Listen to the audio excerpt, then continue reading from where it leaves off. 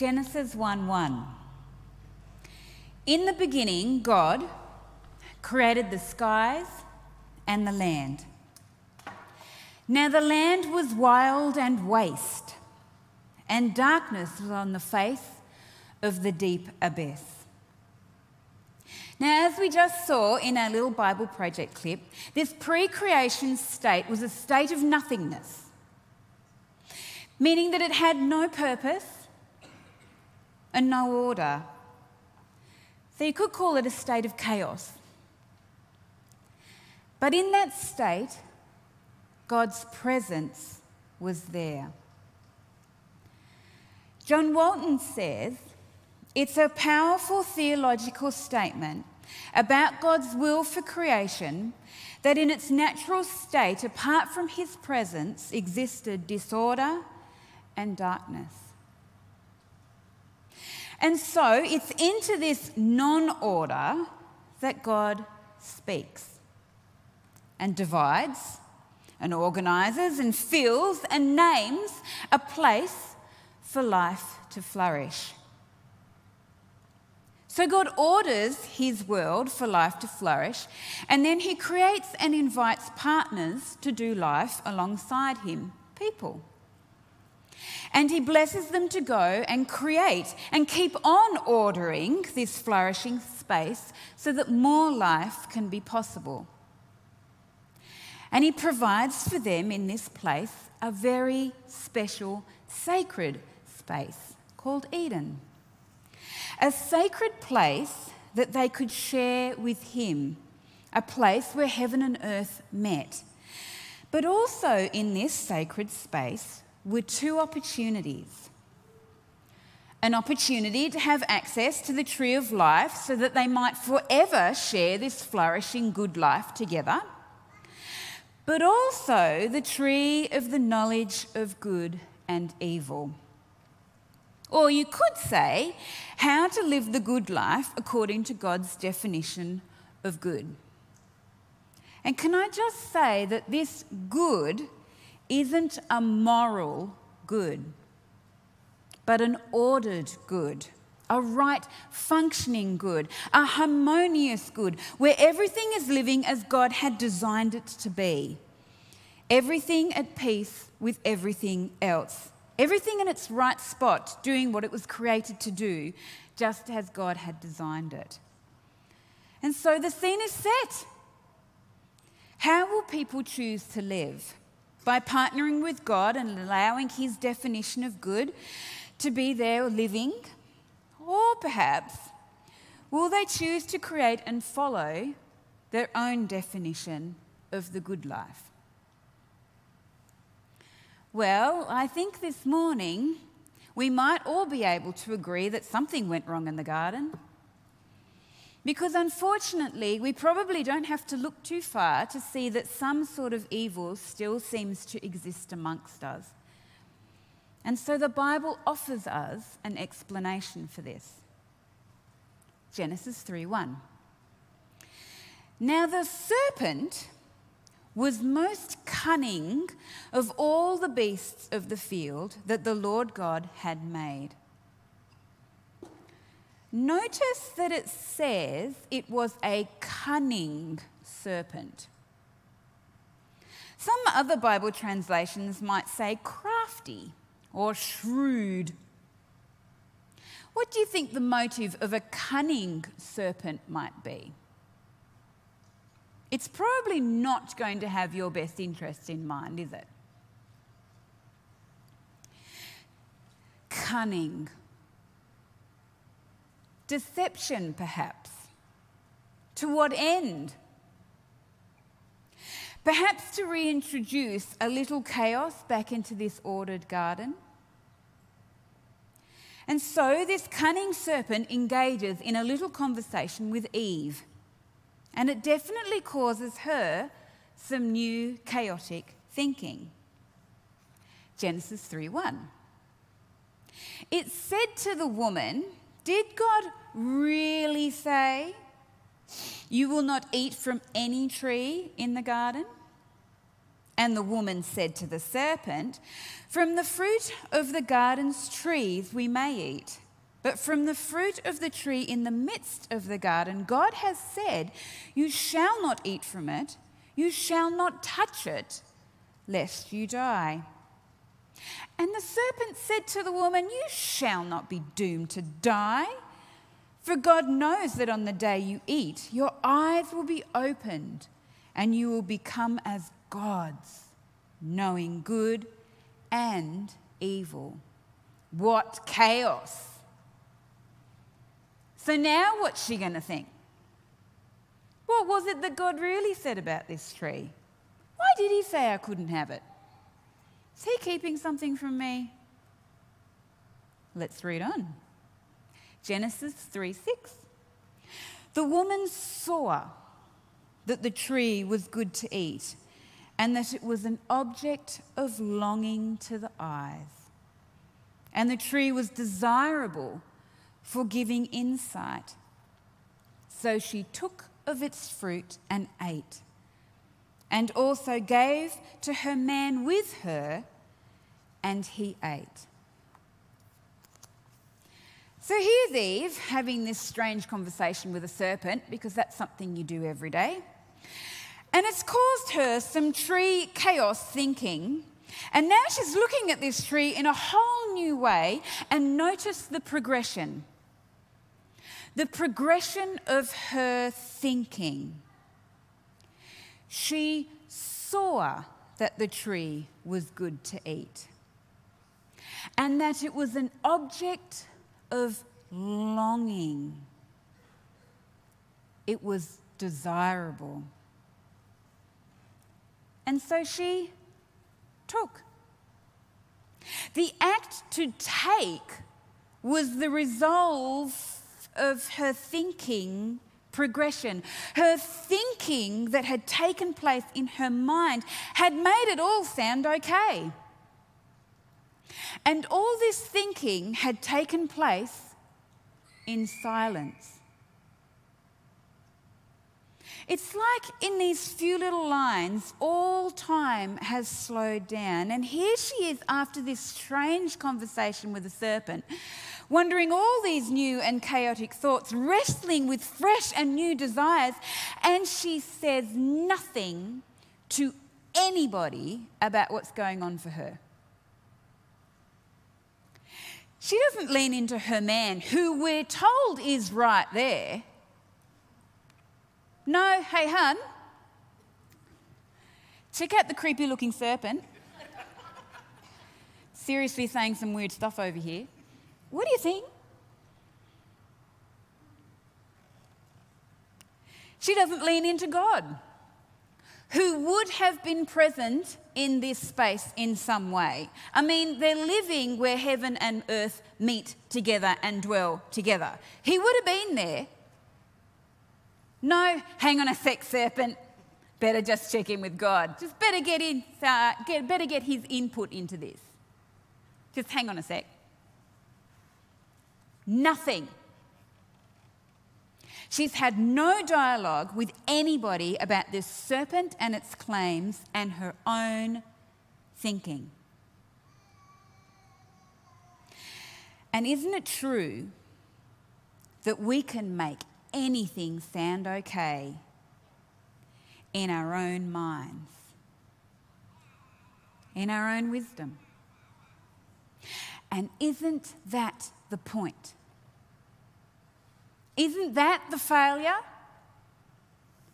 Isn't that the beginning of all that's bad and wrong in the world? We've chosen to define good and bad for ourselves in the silence so often of our own thinking. We've chosen to follow our definition of good. Ever experienced this for yourself? Ever been walking down the street in town perhaps? Probably just minding your own business. And there in the shop window is the most beautiful pair of shoes you have ever seen in your whole life. We were in Melbourne for the summer. So many shop windows. Oh my goodness. And right there in that moment, you realise just how empty your life has been because those shoes are not a part of your wardrobe. Amen. I am preaching this morning. Oh, how much more complete would life be with those shoes in it? Oh, how much more cooler I would be. How much more comfortable. How much more desirable. How much more fun would life be if those shoes were a part of it? But maybe shoes aren't your thing, okay? So maybe it's hard to relate. So we have our own version of the tree of the knowledge of good and evil over here. So let's pick something else, shall we? Perhaps your thing's technology, the latest device. Or maybe it's knowledge. Maybe you like to know stuff. What about tools? Tools? Anyone into the tools? Yeah? What about control? A partner, status, coolness, cars, sex, money, kids, fun, power. Or perhaps like Eve, your thing's food.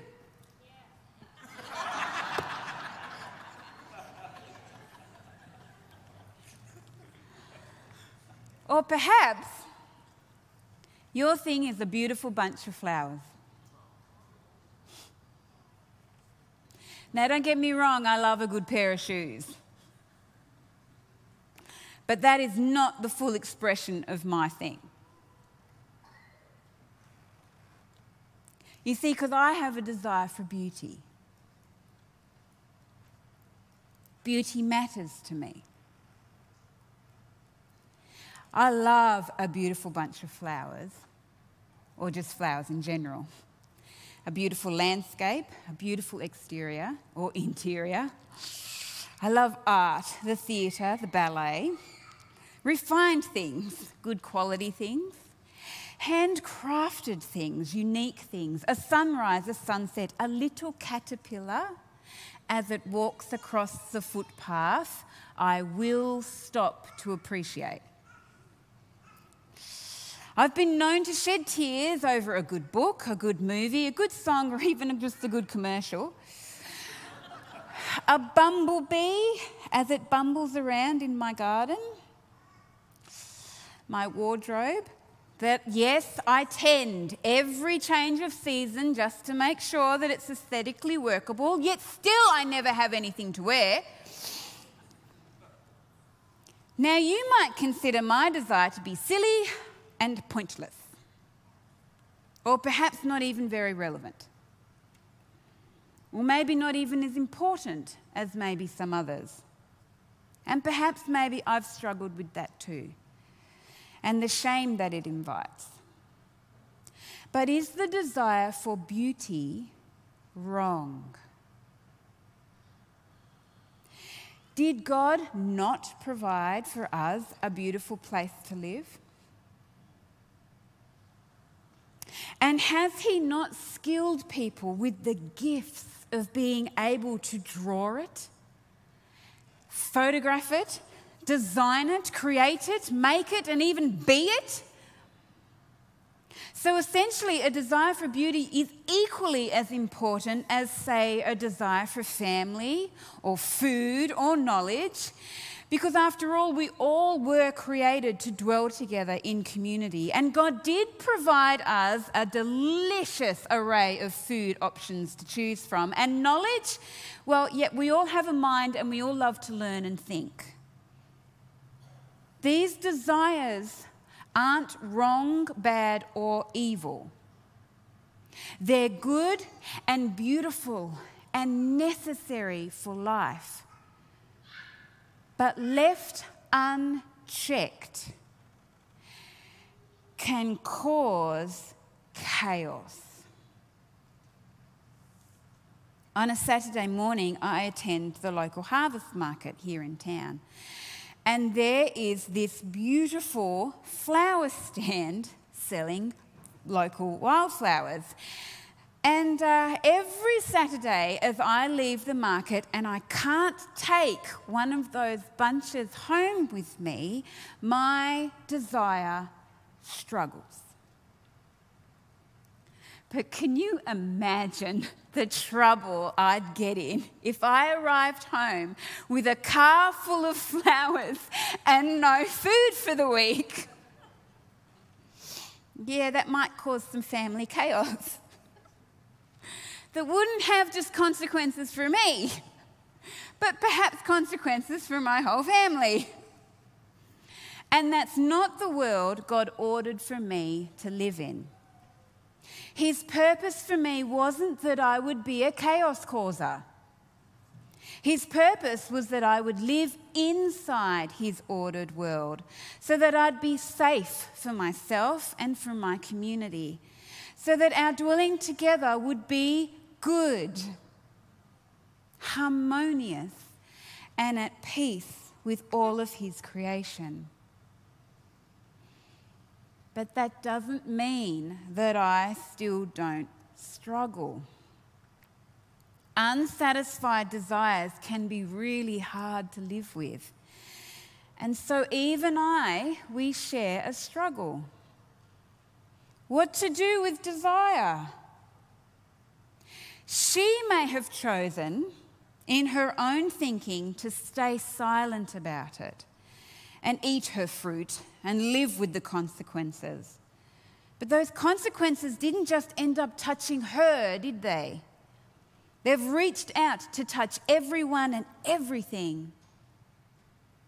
Well, maybe I've learnt to walk away from the flower stall and buy the groceries instead. But I still struggle, and often in silence. Because who really wants to hear that you struggle with a bunch of flowers every Saturday morning? But that judgment causes silence, which causes struggle. And maybe if we could be more open to our struggles with desires, then there wouldn't be so much silence. And maybe there'd be less chaos causing consequences. If we could know people better and embrace some authenticity, because it doesn't really matter if one person is drowning in 10 centimetres of water or if another person is drowning in 10,000 metres of water, they're both still drowning. The struggle is still the same and has the same result. Silence can turn into hiding. Genesis 3:8. They heard the sound of the Lord God walking in the garden at the time of the evening breeze. And the man and his wife hid themselves from the presence of the Lord God among the trees in the garden. You see, I'd probably want to hide too if I came home on a Saturday morning with a car full of flowers and no food. So we both need help. And thankfully, God has an answer for us both. In Genesis 3:14 it says, "The Lord God said to the serpent, 'Because you have done this, cursed are you among all animals and among all wild creatures. Upon your belly you shall go, and dust you shall eat all the days of your life. I will put enmity between you and the woman, and between your offspring and hers. He will strike your head, and you will strike his heel.'" So where do I take my unfulfilled Saturday morning desire? To the one who will strike this serpent's head. This cunning serpent, this chaos-causing, desire-inflaming schemer who prowls the earth, we're told, just looking for someone to devour. And how does this serpent devour? What strategy does he use? Well, So often it's our desires, especially unsatisfied ones. Why? Because they make us question God's motives towards us. So this morning, I'd like to welcome you to our series called Desire. A series about how we all, like Eve, struggle with something. Can you name yours? You're something that has, is, or will cause you some chaotic thinking. You are not alone. During this series, we'll meet others. Some we might have even called heroes of the faith, who, like Eve, had an opportunity to live their lives by God's defined good, but chose instead to follow what they could see and take for themselves, causing all kinds of chaos that sadly some we still live with today. So come with us on this journey through the pages of the Bible as we follow Desire's thread till we find our promised desire keeper, whom we know as Jesus, the fulfiller of all desire.